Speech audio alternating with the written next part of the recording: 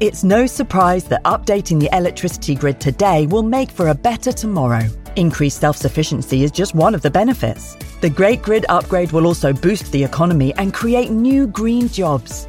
And best of all, you can continue doing the things you love, like watching the latest epic nature documentary or listening to this podcast while caring for the planet too. Find out more at nationalgrid.com.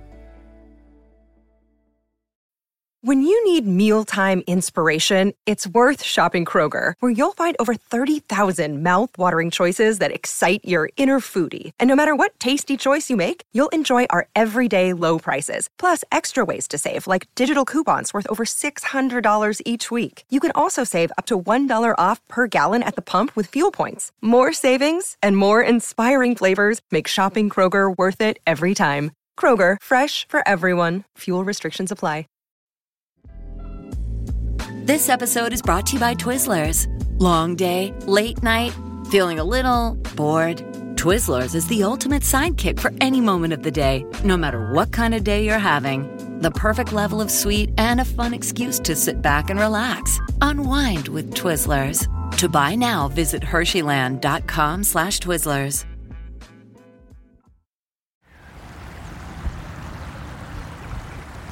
Hello and welcome to the Plodcast, the nature and countryside podcast from BBC Countryfile magazine. My name is Fergus Collins and I'm the host of the Plodcast. And welcome to a brand new season of 14 episodes that we're calling A Taste of the Countryside. So we're adventuring, celebrating food and drink, and especially those farmers and food producers who work alongside nature to enhance biodiversity in the environment as they go about their business of creating great food. And throughout these episodes, we're going to be doing a little bit of foraging and tasting ourselves along the way. I'm currently sitting just downstream from a sand martin colony. You might hear these lovely birds just buzzing around me as they go about their business of foraging and heading to and fro from their holes and little riverside cliffs. And I can also see, you can hear the river bubbling in the background, I can also see trout rising for the same insects that the sand martins are foraging for. But that makes a perfect introduction to episode 1 of this new series, where I headed off to the far north of Scotland, into the wilds, to forage and catch my own food over a couple of days as a little experiment. I took a couple of close friends for company, and including an extremely good fly fisherman, to ensure that we didn't go completely hungry. But it is perhaps a reminder why the vast majority of us are so reliant on professional growers to put food on our plates. That said, it was a fantastic adventure into food, foraging, wildlife and landscape. So come with me to the empty wilds of Assynt in Sutherland. I hope you enjoy the journey.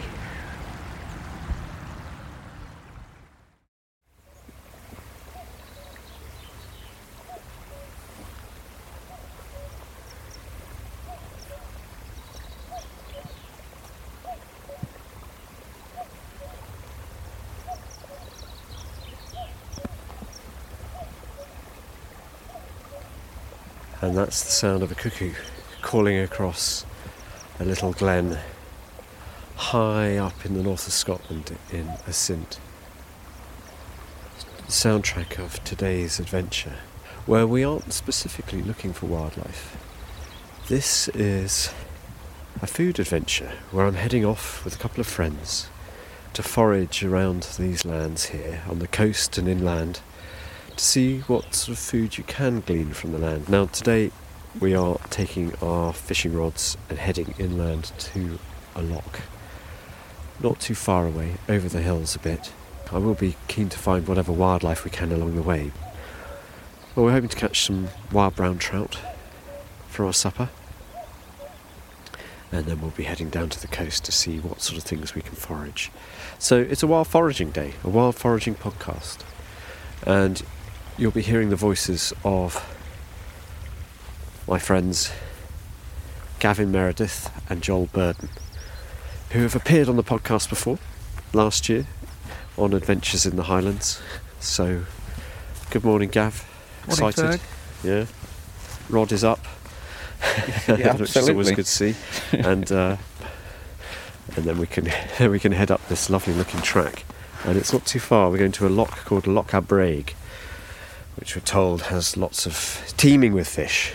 So if we don't catch anything today... only got ourselves to blame. Yeah, we've got Gav to blame anyway. So the cuckoos are up here because of the meadow pipits, of which we'll hear lots. Lovely sun, isn't it? Really clear, isn't it? Well, That's the curse of the podcast.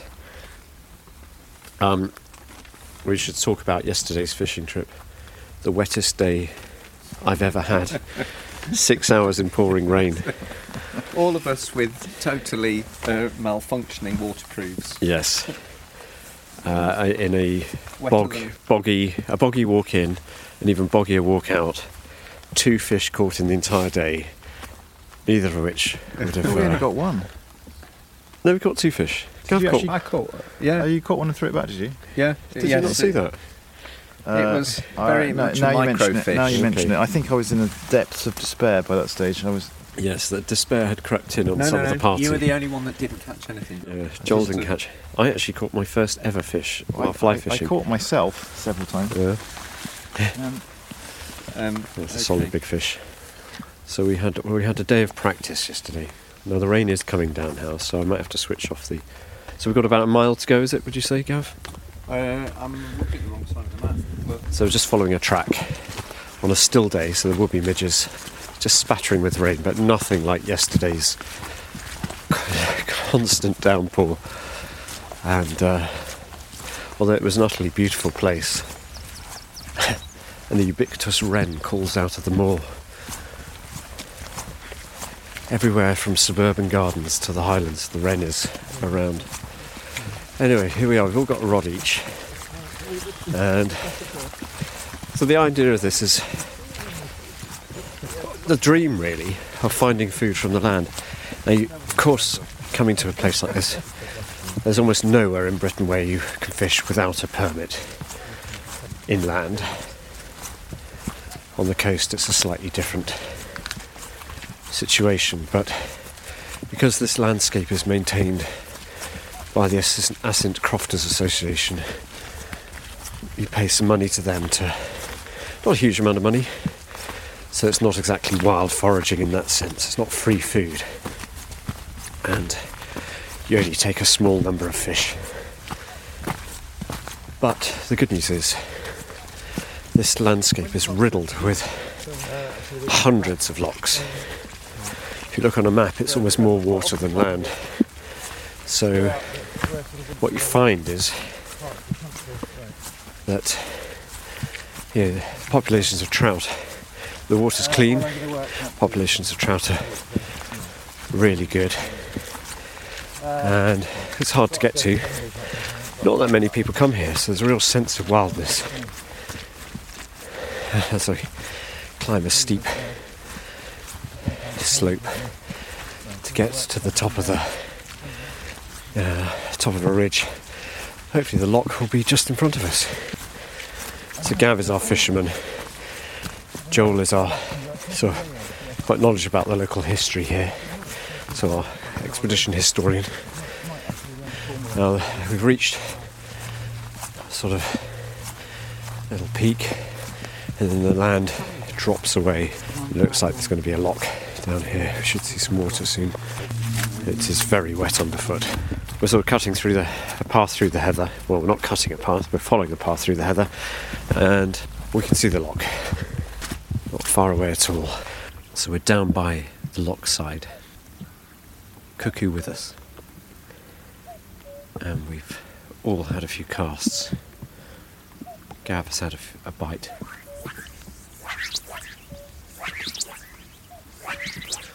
That is the sound of Gav casting. And we've also seen a couple of divers on the loch, although I was busy casting and untangling my line, so I didn't quite get to see what they were, but I think probably black-throated divers. I think we're going to walk around this loch, because we haven't... Gav's had a bite, but didn't land it.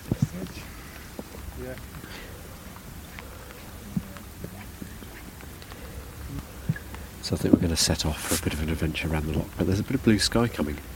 Blue sky, Gav? Yeah, been there since we arrived. It's just not come closer. just the sound of the cuckoo echoing around this loch. There's very little breeze, which is amazing.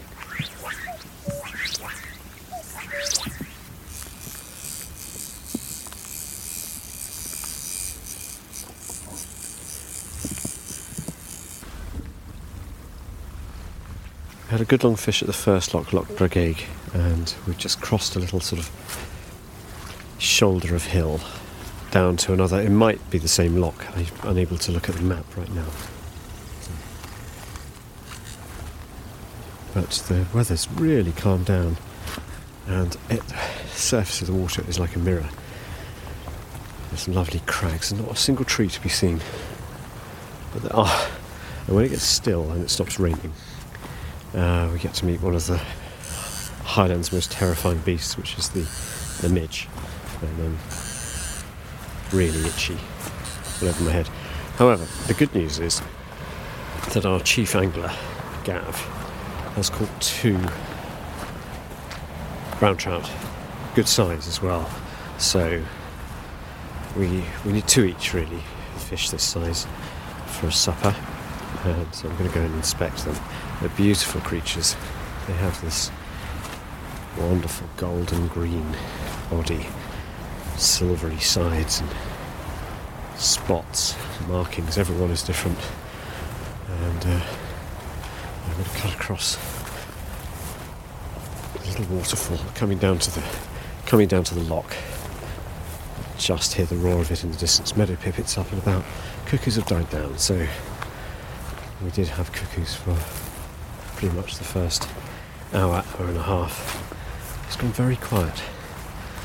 There was a bird of prey, a merlin, which gave itself away by you can hear Gav casting. I'm going to have a little cast here, but with more hope than expectation. So here we go. I'm casting.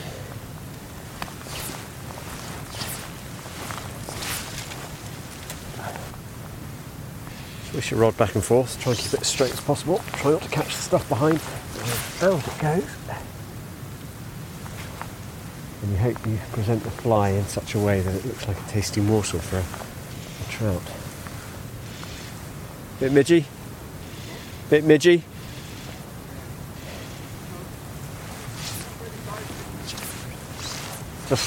Just tickling.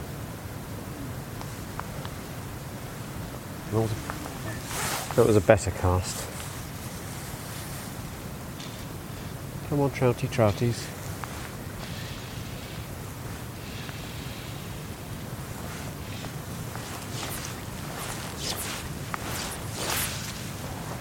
Oh, yeah. Much better cast. That's a really good cast. I'm getting it out sort of 30 feet or so. That's much better. I've been learning a lot about casting. Obviously this isn't the way to catch your food. If you were desperately hungry, you'd have a spinner, which is a little lure, which is very, very little technique needed, but lots and lots and lots of easy bites. Great way to catch a trout if you're a cheat.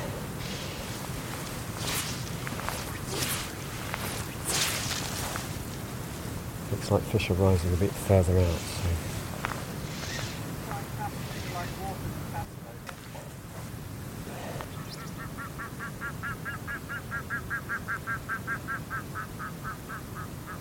What on earth is that noise? I hope that captured. So that was an unusual bird call. I don't know what that was. I will have to check what it was. It felt grouse-like, but you just don't know. Lots of sheep bones here. Actually, this isn't a sheep. This is a cow. Wow.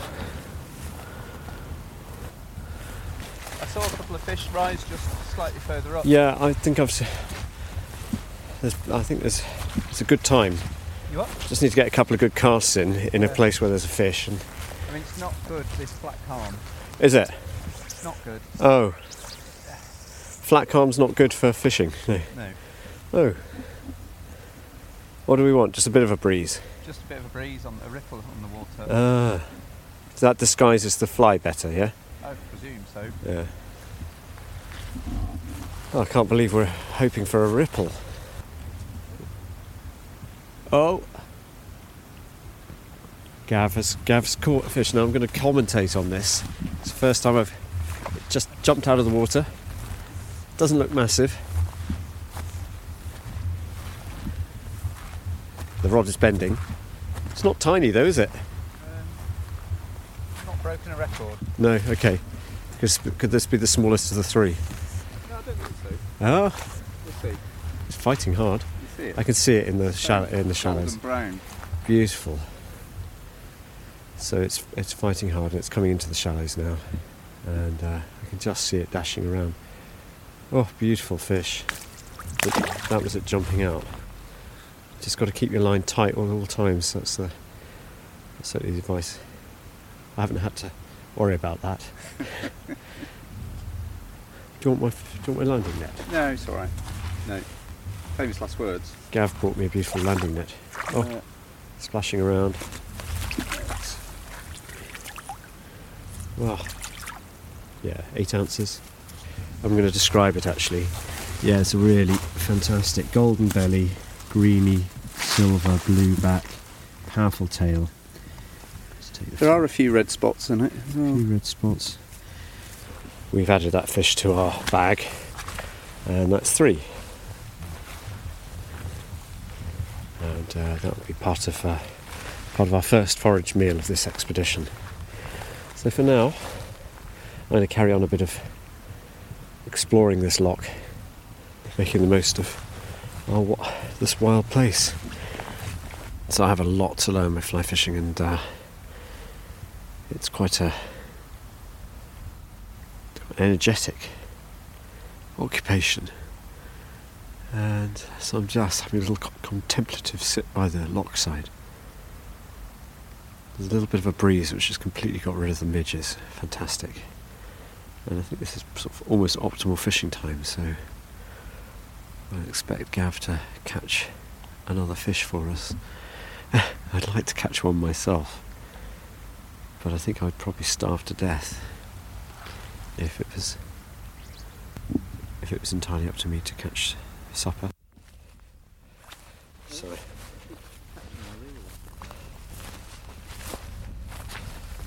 So I've just caught my first big fish of the day, and just went off by myself to a little headland because I was getting like, what's wrong with me? Why am I so rubbish at? So I practiced, but anyway, I found it was a real sort of rubbish cast I did. But as I was drawing in the fly, as you do, hand over hand sort of thing, something took it. It was quite a long fight, and then it swam underneath the bank, and I thought I'd lost it. It was a horrible moment. And then it stayed on, and amazingly I was able to land it. So I feel like I've passed on this sort of catching your own food part of the journey. So just walking through sort of heathery, brackeny landscape but with violets and primroses, and I've even seen a sundew, which I've never seen in my life. Tiny carnivorous plant with these sort of sticky buds on its leaves, and there's moths flitting around. The day has just turned into just a light breeze, so the midges are down, and the sunshine, a little bit watery sunshine, so we're all feeling quite relaxed now. But yeah, just waiting for Joel to catch one. This is so peaceful here. There's a common sandpiper walking along the shore, which is a little wader with sort of chocolatey, pale, milk chocolatey upper parts and very bright white underparts. And across the water, a willow warbler singing. The sun is now sparkling on the water. This is the first sun I've seen since we came up and Joel is fishing. I've just lost my fly somewhere, unfortunately, which is disappointing. So, and I don't have a replacement bit of line at the moment. So I'm just sitting, enjoying the view. There's a sort of forested island. A lot of the islands are wooded because the deer can't get to them.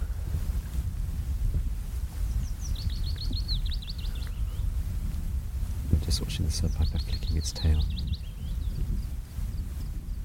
And meadow pipit. It's so peaceful. There should be divers on this log. We've had some interesting calls. But I've been more focusing on the fishing today. So we'll take our catch back. 4 so far. We'll see what we get, and then the next time you'll hear from me, unless something dramatic happens.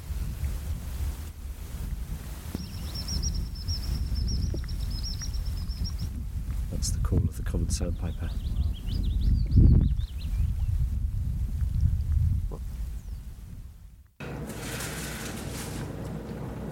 So after a wonderful afternoon of meandering around locks, looking at the craggy peaks and casting ineffectively into the water, well, me at least, but I'm here with Gav, who's scored 4 and I scored 1 of these fish. I'm just cleaning them before we eat them, and we're just going to fry them in butter and a bit of salt in a big frying pan. The trouble is we've got 5 fish and there's 3 of us. Unfortunately Joel didn't catch any, so that's 5 between 2. But it's kind of part of the process, I feel. Is like it's a messy process, cleaning fish, and not everybody enjoys doing it, but I do kind of... It's not that I relish getting inside a fish's stomach, but I do sort of respect this part of the process of... I don't know what that bit was. Anyway, you get to know your fish very well. And there's a sort of respect thing going on here that we're going to eat them, and we're going to cherish the time we've had with them. Do you want me to read the entrails? Trout entrails, yes. What is and it? predict the weather for the next 3 days. Well, that would be good. What can you see in there? Much mizzle. Followed by more mizzle. By more mizzle, okay, yeah, and possibly not many more fish, but we'll see. We'll probably have another expedition, won't we? But at the window here tonight, it's looking absolutely wondrous now. Really you can see the top of Swilven, and I think, is that Culmore over there? Yeah, just sort of silhouetted. The mountains are looking so clear and amazing. The thing about the house we're staying in is that if the weather's bad, you don't know there's mountains around. So it's quite weird to see them today. But yeah, absolutely fantastic day. Well done, Gav, on getting so many of these fish. And they're all a good size, so we should be able to... It's the task I was given. Yeah, chief expedition fisherman. Yeah. To eat these. Now, I know some people will say, oh, it's cruel, you've gone fishing, you've killed them. But, millions of people around in Britain eat fish, and I can't think of a better way of eating fish than by going and catching it yourself. And there's a real respect going on here. I'm not sure what that... Well, and these are a very sustainable supply as well. Yeah, they are well looked after. There's no shortage of them in the locks here. No. And we're not going to do any damage to the numbers, because we've been 7 hours out there and we've caught 5, and I think Gav on his own probably would have caught more, but he's been hampered by... The thrill of catching a fish is undeniable. It's a wonderful thing to feel the tug on the end of the line and the battle. Gav, you've been doing it for decades, would you say? Probably 3 decades. Not far off. Yeah. 40 years. 40 years, and the thrill is still there. Yes, I think so. I mean, it's the scenery. The scenery is absolutely... If you've never been to a city... It's the setting as much as the fishing, yeah. I'd say, up here. Yeah, I think because you can just go off into the wilds, and it really is wild. There are a few sheep around, So there's elements of farming. There's probably some old crofts up in the hills that we didn't see, but generally it's probably never been farmed, the stuff we've been to. No, I mean, we saw Merlin today. We've seen lapwing. We've seen oyster catchers. Yeah. There's probably lots more if we cuckoos galore. Cuckoos galore, yeah. Thick on the ground or in the air and in the trees. This is the place if you want to see cuckoos. Come up here. Great. Well, there we go. 5 fish gutted and ready for frying. We're going to have a beer. We've earned ourselves a beer. And a homebrew. Yes, I should say, as well as being chief as expedition photographer, fisherman, and comedian. Gav is homebrewer extraordinaire. Remind me what you bring to the... yes. We'll come to that down the line. Yeah, lovely. Well, a happy sound.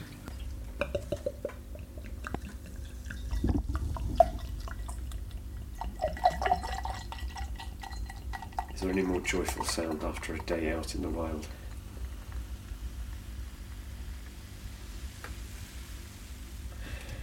Perfect. If you can get anything out of that, that's great. So it's this beautiful final moment. We're obviously going to taste these fish and tell you what they're like. But Joel is our expedition chef.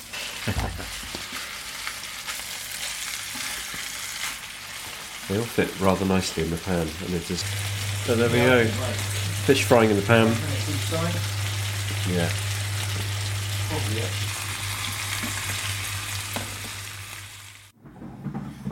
We have 1 fish each, 2 spare, so it's who can finish first gets the extras. But thank you, Joel, for the camp chef. Cheers, lads. Thank you for a brilliant day. Cheers. Amazing. Yeah, excellent. We've been out. Right, let's just get the taste.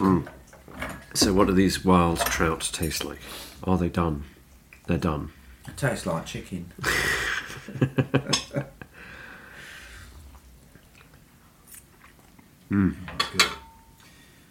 Very good. Oh, heavenly. Then the flesh is just pinky white. It's not like the sort of trout you get in the supermarket. It's not at all. No, it tends to be sort of definitely whiter. Beautiful flavour, wild. I find it a lot less muddy personally as well. Very clean tasting. Well, thank you, trout. So this is part 2 of a little foraging adventure, and I've come to a remote beach in just south of Assynt, and I'm just clambering over some rocks, and it's just a sort of experiment really to see if there's anything edible. It's beautiful, so let me describe it. A beautiful sandy cove flanked by low hills, great slanted chunks of granity, Pteridian sandstone, I don't know, but within these are lots of little rock pools. It is cold and windy, my goodness. I'm hoping to find some seaweeds and maybe 1 or 2 other edible shellfish. And so I'm looking into a rock pool, see lots of winkles, so we're going to try some of those. They are just like little snails, and we only take a tiny number because they do a hugely important job of grazing algae off these rocks, and therefore kind of creating habitat for other creatures. So we'll just take a tiny handful of those, just for a taster. I'm going to clamber over the rocks, see what else we can find. I'd like to find some an eider with young, female eider, just a single duckling, a sea duck. She's brown, the male is beautiful white, black. Oyster catcher. We're going to attempt to try a limpet. Just see what that tastes like and whether it's something that is worth I've only ever heard bad things about limpets. So as you can hear, it's quite wild and windy here, and the rain is closing in, so it's quite an epic, ambitious to try and forage and record in this weather. But we've got some gutweed, we've got some winkles, we've got some sea beet, which I'll explain what that is when we're out of the wind. We've got some limpets.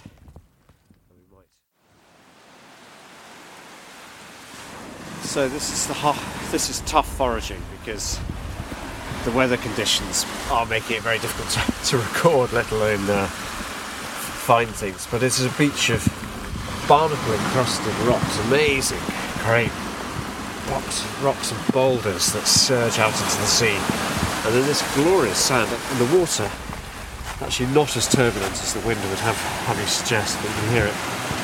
It's turquoise, freezing. It's got that lovely tropical turquoise, and there's a bit of blue sky coming, but I think it's we're going to struggle to forage effectively here. So what we might do is grab a few bits and pieces and then go back to our cottage and test them out there rather than try and cook them in the wild. But it'll be just a little sampling exercise and a nice finale to this adventure in Scotland. But as I look, the sky's brightened up a bit, and we've got a bit of blue sky over some peninsulas that jut out, far out to sea. And I think on a sunny day this would be quite a miraculous place to spend time. But it's beautiful, absolutely beautiful. Watched a couple of guillemots fishing, black guillemots fishing offshore, and they're obviously foraging more successfully than we are. Just the sound of the sea, rather soothing. And to be honest, crystal clear rock pools full of amazing seaweeds, but I've only found a small amount of the gutweed, which is a much more attractive proposition than it's actually. So very, very common. Long strands of it. There's lots of it here. Long strands, like sort of someone's tresses. And you can eat it raw. In fact, we just try a little bit. And it's just like salty lettuce. Crunchy. Inoffensive. And they're quite pleasant. And if you wanted a green vegetable. Sea gut. Oh, what's that? Sea? That's sea gut. Gutweed. I'll come and have a look. I just perched on a rock as the water comes in, so I'm going to just pause for now. It does make you realise that the subsistence hunter-gatherers who lived here, subsistence farmers, they would have lived on things like limpets, so would have formed a large part of their diet. But maybe it's not. No, that's just that algae. Finer stuff. Yeah, filaments.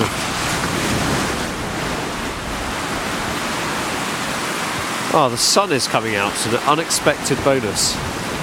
And now it looks like we're on a tropical Caribbean beach. I kept my bikini on, yeah, nobody would like to see that. Even the limpets would run away. And now we're the only people here making the only footsteps that may appear on this, footprints that may appear on this beach today. Lovely little beadless anemones. Little rays of sunshine in these rock pools.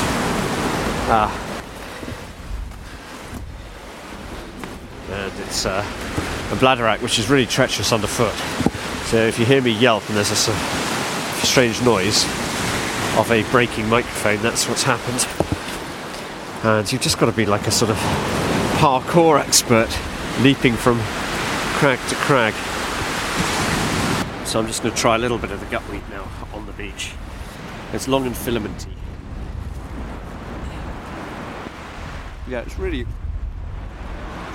salty, a bit gritty, but not at all unpleasant.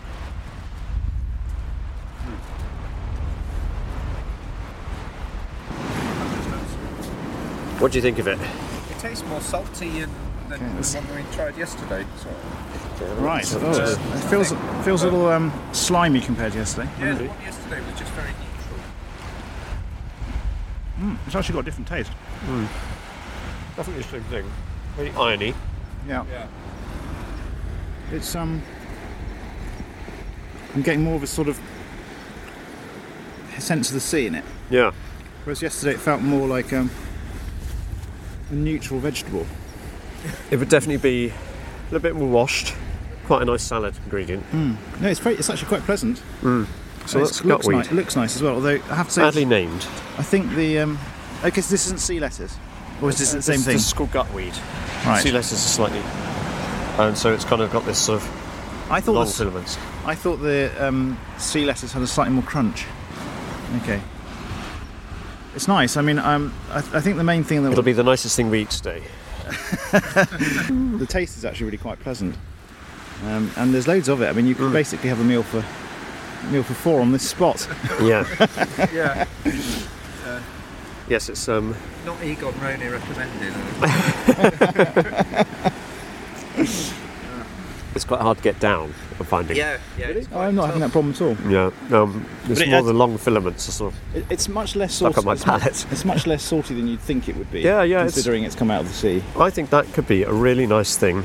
You could sort of fry it so it's like crispy, like a sort of Chinese seaweed. I think that'd be quite nice. feels a bit raw, like you need. How do full they stomachs. recommend using it? Well, we'll look in the book later because the book will be part of the look in John Wright's book. But I think he has a vinaigrette that he adds to it. Well, back at the house and quite pleased to be indoors now.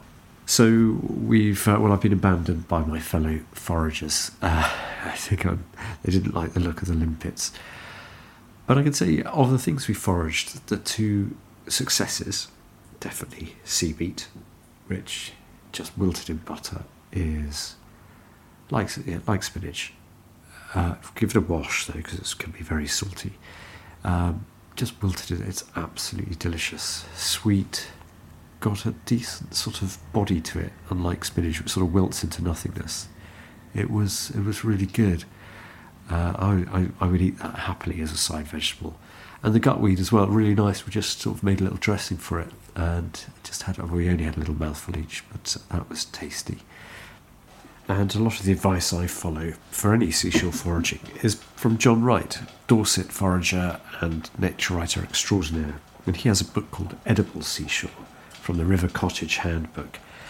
And just good advice on what to do about eating some of these, particularly if you're nervous about eating things. So, and he describes winkles as having a rich and sweet taste. So I'm going to eat one now. There's a little sort of door that you have to get rid of, which they shut to keep themselves alive at low tide. But it was really nice. Really tasty. It's a tiny bit sandy, but maybe you should clean them a bit. Boil for a few minutes. But the meat comes out really easily and actually delicious. No problem there. The limpets John describes, and I'm sure he won't mind me reading from his book. He says, of limpets, Patella vulgata. Anyone who enjoys eating pencil rubbers dipped in fish paste will find the common limpet a treat. I've been assured by a friend who runs a fish restaurant that it is possible to cook limpets in a way that renders them fairly tender, but I think he is simply lying. He recommends boiling them for 20 minutes, so we'll see about that. So this is a limpet now. No.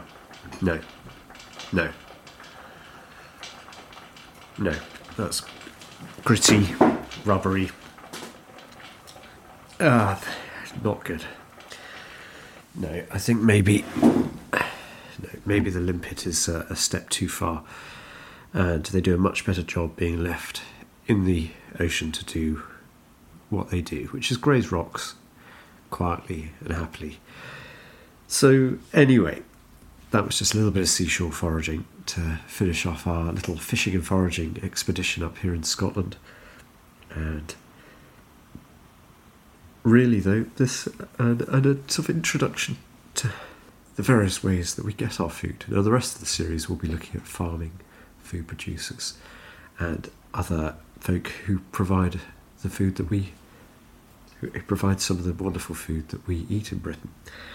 And it's really sort of an insight into the joy of doing that, the hard work they put in, and the respect they have for the countryside and the wildlife that lives within it and with it on their land. So a real understanding that creating food isn't easy and demands our respect. And I'm glad we don't have to forage for it. eBay Motors is here for the ride. With over 122 million parts, you can make sure your number one ride or die stays running smoothly. Brake kits, LED headlights, bumpers, whatever your baby needs, eBay Motors has it. And with eBay Guaranteed Fit, it's guaranteed to fit your ride the first time, every time. Plus, at these prices, you're burning rubber, not cash. Keep your ride or die alive at ebaymotors.com. Eligible items only. Exclusions apply. This episode is brought to you by Twizzlers. Long day, late night, feeling a little bored? Twizzlers is the ultimate sidekick for any moment of the day, no matter what kind of day you're having. The perfect level of sweet and a fun excuse to sit back and relax. Unwind with Twizzlers. To buy now, visit Hersheyland.com/Twizzlers. So I'm back in the studio now after that great adventure in the far north of Scotland, and it feels a little bit like a distant dream. But I'm sorry to say, I'm still a bit under the weather from all the hard exertion that the three of us went through, clambering over hills and remote hikes. And I'm a broken man. So I'm quite glad to be back among friends here in the studio. I'm joined, as ever, by Hannah and Jack, who helped make the podcast, and also Tanya, who's joining us for this food series, first in the series of food casts, A Taste of the Countryside. Lovely to see you all, and thank you for listening to to my struggles in Scotland. First thing I'd like to say is I would never be able to forage for food to survive. The one learning is I'm not very good at fly fishing, but foraging on the seashore, there's just not enough delicious things to eat. And it's never, ever eat limpets. That's the absolute second lesson of this. But yeah, it was a really amazing adventure. And there were lots of things I didn't capture. But some fairly early on when we're fishing, there's a weird sort of whack, whack, whack, whack, almost like a duck, but slightly more aggressive. And that turns out to be a black-throated diver, which we've never captured on the podcast before, so that was good. Fantastic. I never saw. I saw some later, and there's another podcast coming where we, for a different season, a different series later in the year, where we go to a seabird colony on a remote island off the coast there, and loads of amazing things. But we're here to talk food and foraging. And I have foraged something for you. It took a lot of foraging this. We had to put the nets up to catch them.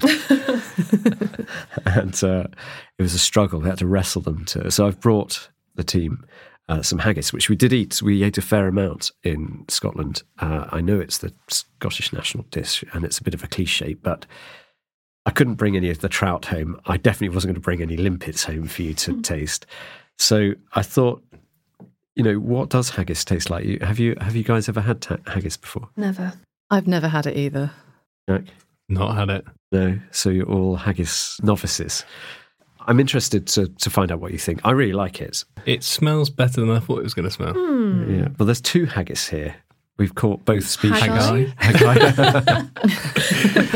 Yeah, that's the. So we two of these were brought back from the wilds of Sutherland. So it'd be great fun if you could grab a fork and try them. I know, Hannah, you are vegetarian, so you're going to have the herbivorous. I would say the presentation doesn't really sell it. They look like deconstructed sort of stuffing. Yes. Which is not so bad. Only. So the meat one is much darker. It looks sort of like black pudding. I'm going for it. Excuse me. It's all right. So it's all right. I think that's quite tasty. I think it's slightly ruined by being microwaved, but there's a lot of spices and texture in the meat one. It's better than I thought it was going to be. I think you always hear it's horrible, and I think it's not got the best reputation, but actually it's not bad. I wouldn't. It's not my favourite thing, but it's not terrible either. I could happily eat it, and I'm scared about hearing what's in it. I feel like that. Well, let's move on to the vegetarian first. Hannah, what did you think? It's delightful. It's very, very savoury. It's got that kind of like deep, like oniony, sagey kind of stuffingy flavour, but it's got something else as well. It's quite chewy, but I think that's just the way it's been cooked. The edge bits go for some middle bits, I think. There's some great seeds in it. It's really nice. It's got a nice texture. Lots of seeds and nuts. And I'll tell you what's in the vegetarian one first of all. It's quite popcorny. Yeah. You say that. What we got? We've got pumpkin seeds. Sweetness around the outside. Sunflower seeds, oats, rice. Tastes ricey. Yeah. Okay. So inside we have oats, black kidney beans, carrot, swede, mushroom, red split lentils, onions, pumpkin seeds, sunflower seeds, spices. And the meat one, do you want to know what's in it? Okay, the vast majority is 33% is lamb's lungs. Whoa. So, well, that's nose to tail eating, isn't it, I suppose? Then oatmeal, water, beef fat, beef liver, beef heart, dried onion, barley. And the list is quite long. I mean, it's not bad, is it? It's not bad at all. I think it's quite a delicious. So we had the vegetarian one as a shepherd's pie. And it was really, really nice. So what, you sort of put the mash on top? Yeah, literally just bake it. And it was lovely, simple, but very interesting. I think part of the haggis's problem is people know what's inside of it. And I think then when they've tried it, immediately just don't like it because they know what's in it. Yes, that's true. Whereas actually, I think if you go for it without really knowing what's in it, it's actually not that bad. We're going to have another forkful. But anyway, that's a celebration of the haggis, and I'm very grateful to... we had lots of great food up in Scotland, so I had a wild time. I'm sorry for my slightly stuffed up sounding. I just got so wet and so cold on so many days that I was reduced to a wreck of a man. Fergus, you were very relaxed around the midges. I was so impressed. Did you have a head net on? No. I'm not relaxed about midges now. I have. It's 10 days later, and I'm still itching from some of the bites. I did use some spray, but I got a bit confident. And don't get overconfident with midges, because the one sunny day, quite humid, a bit overcast at times, really good for fishing. That's when we caught most of our fish. You sort of don't notice this as you're casting out and creating knots and tangling up and losing your fly in the heather and that sort of thing. Then, kind of by the end, I was just covered in these welts all over and so itchy. But 10 days later, I can't believe it. It's like a sort of perpetual midge misery. So I've screwed up one of my knees. I've got bunged up, and so it was well worth the trip. Return to the fly charts, though. Midges or horsefly? I think I would go for horsefly over. I'd rather be bitten by a horsefly than a horde of midges. There's a new number one entry there. I wanted to ask you all, where's the wildest place you've been to? Because that's definitely the wildest place I've been to in the UK, with just sort of trackless wastes and no paths, which is why I'm a broken man. Where in the UK is the wildest do you think you've been? That's hard to think. Where's left? Yeah, or the place that you felt most remote, at least. One Christmas, we hired a very small cottage just near Eyemouth in the Borders, and it was wonderful because there was no internet and no one around, no road. It was a very long track we had to drive down to get to these old farmers' cottages, and we took the kids out every day. But it was just, we were not quite on the edge of the cliff, but very close to it, and it was just kind of wind and wildness, and that was amazing. I think it's quite remote, the Borders. You can drive for miles without seeing a settlement or a car, particularly if you don't take the coast road. But some of those coastal towns, it just feels like it's a long way from anywhere. How about you, Hannah? Wine Street in Swansea. Okay. Yeah. Good call. Good call. That's pretty wild.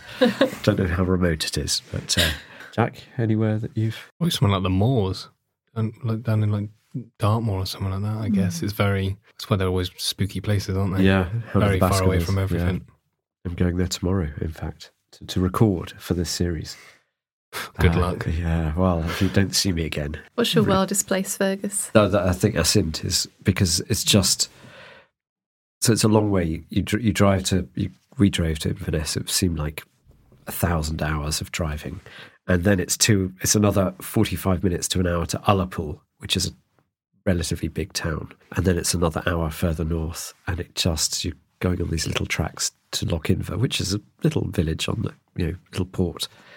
But, oh gosh, some of the places we walked, there's just no sign of human existence. It's never been farmed. It's impossible to farm. It's these sort of boggy wastes and then these lochs. Really beautiful, but when you're in the rain and the cloud comes down, you can't see it. That can feel quite remote in itself. It can feel very bleak.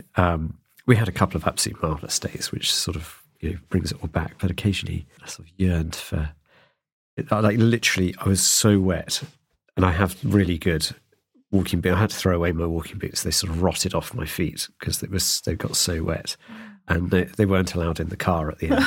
Wow. It was basically, it's you or the boots. So the boots had to be binned. They served me well. And just so wet to my pants, wet to every single part of me. And just when you've got another 4 hours trudge ahead and you're completely wet, there's something kind of Shackleton about it. I'm very glad to have a bath at the end of the day. Yeah, anyway, so this is obviously this is the first. This is just an introduction really to our series, a bit of food, a bit of foraging. I can highly recommend if you ever get a chance to eat fresh brown trout straight from a loch. It is the most delicious of fish.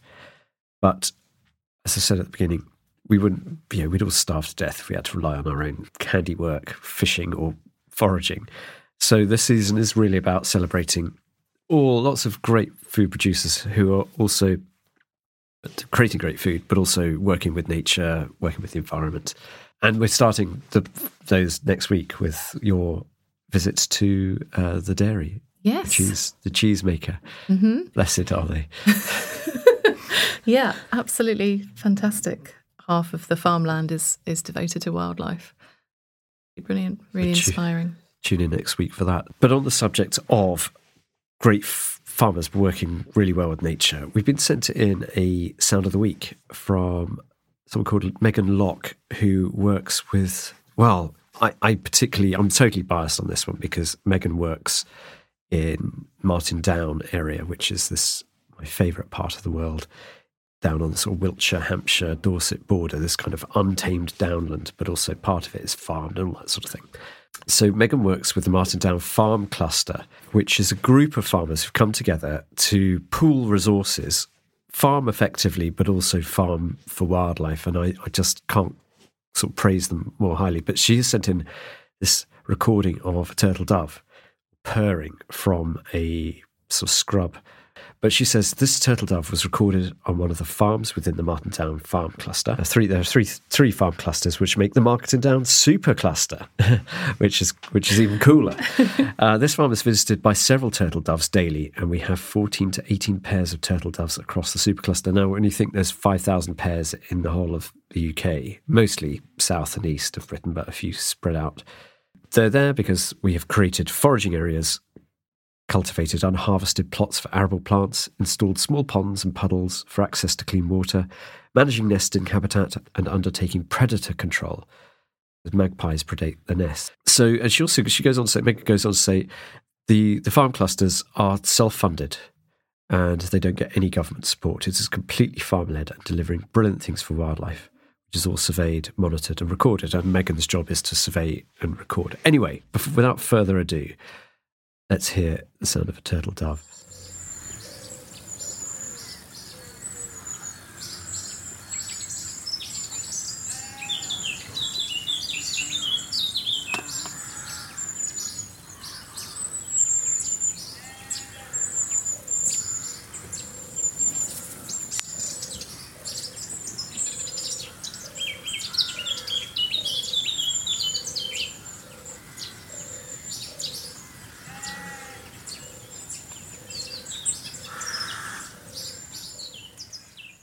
So that's a blackcap singing really strongly, but behind wonderful. It, the soft purr of... have you ever heard that in the wild, any of you? I might have done, but I wouldn't have known what it is. Yeah. I mean, they're quite rare, aren't they? Your part of the world, actually, where you live, there will be some around. But I see lots of collared doves but yeah, they've sort of become the kind of. I suppose they filled some of the niches, but the turtle dove used to be incredibly common in Britain, and that sound was heard everywhere and just sort of part of our culture to hear that purring. Whereas now, with so few, 97% decline since in my lifetime, really tragic. So I definitely take my hat off to anybody working to protect turtle doves. They're migratory, so they have to run the gamut of shooters across southern Europe, droughts in Africa, and then poor habitat when they arrive in Britain. So they've got a real difficult job, and people do think they're going to go extinct. So lovely to get that sound, and hopefully we'll capture it live on the podcast sometime. Well, that pretty much rounds it off for this episode 1 of our Taste of the Countryside season. Well, really enjoyed that adventure. Thank you very much for sharing my foraging produce. Thank you for bringing it in. Well, it's a pleasure. It's all in the hunting. A huge thank you to Megan Locke for that lovely sound of the week, turtle doves, and best of luck with all your endeavours on the farming cluster. And maybe I will try and invite myself down and we could come and see what you're up to firsthand, because A, it's my favourite place, B, it sounds like a great project, C, it fits really well with this season, so look out for that one. And while we're on the subject of thank yous, I'd like to obviously thank my friends Joel and Gav for putting up with me and going on the adventures that we had, and particularly Gav for catching the food that we ate. So thanks, lads, and see you again soon. Well, we'll be back next week with Tanya's cheese adventures. For now, thank you for listening, and goodbye.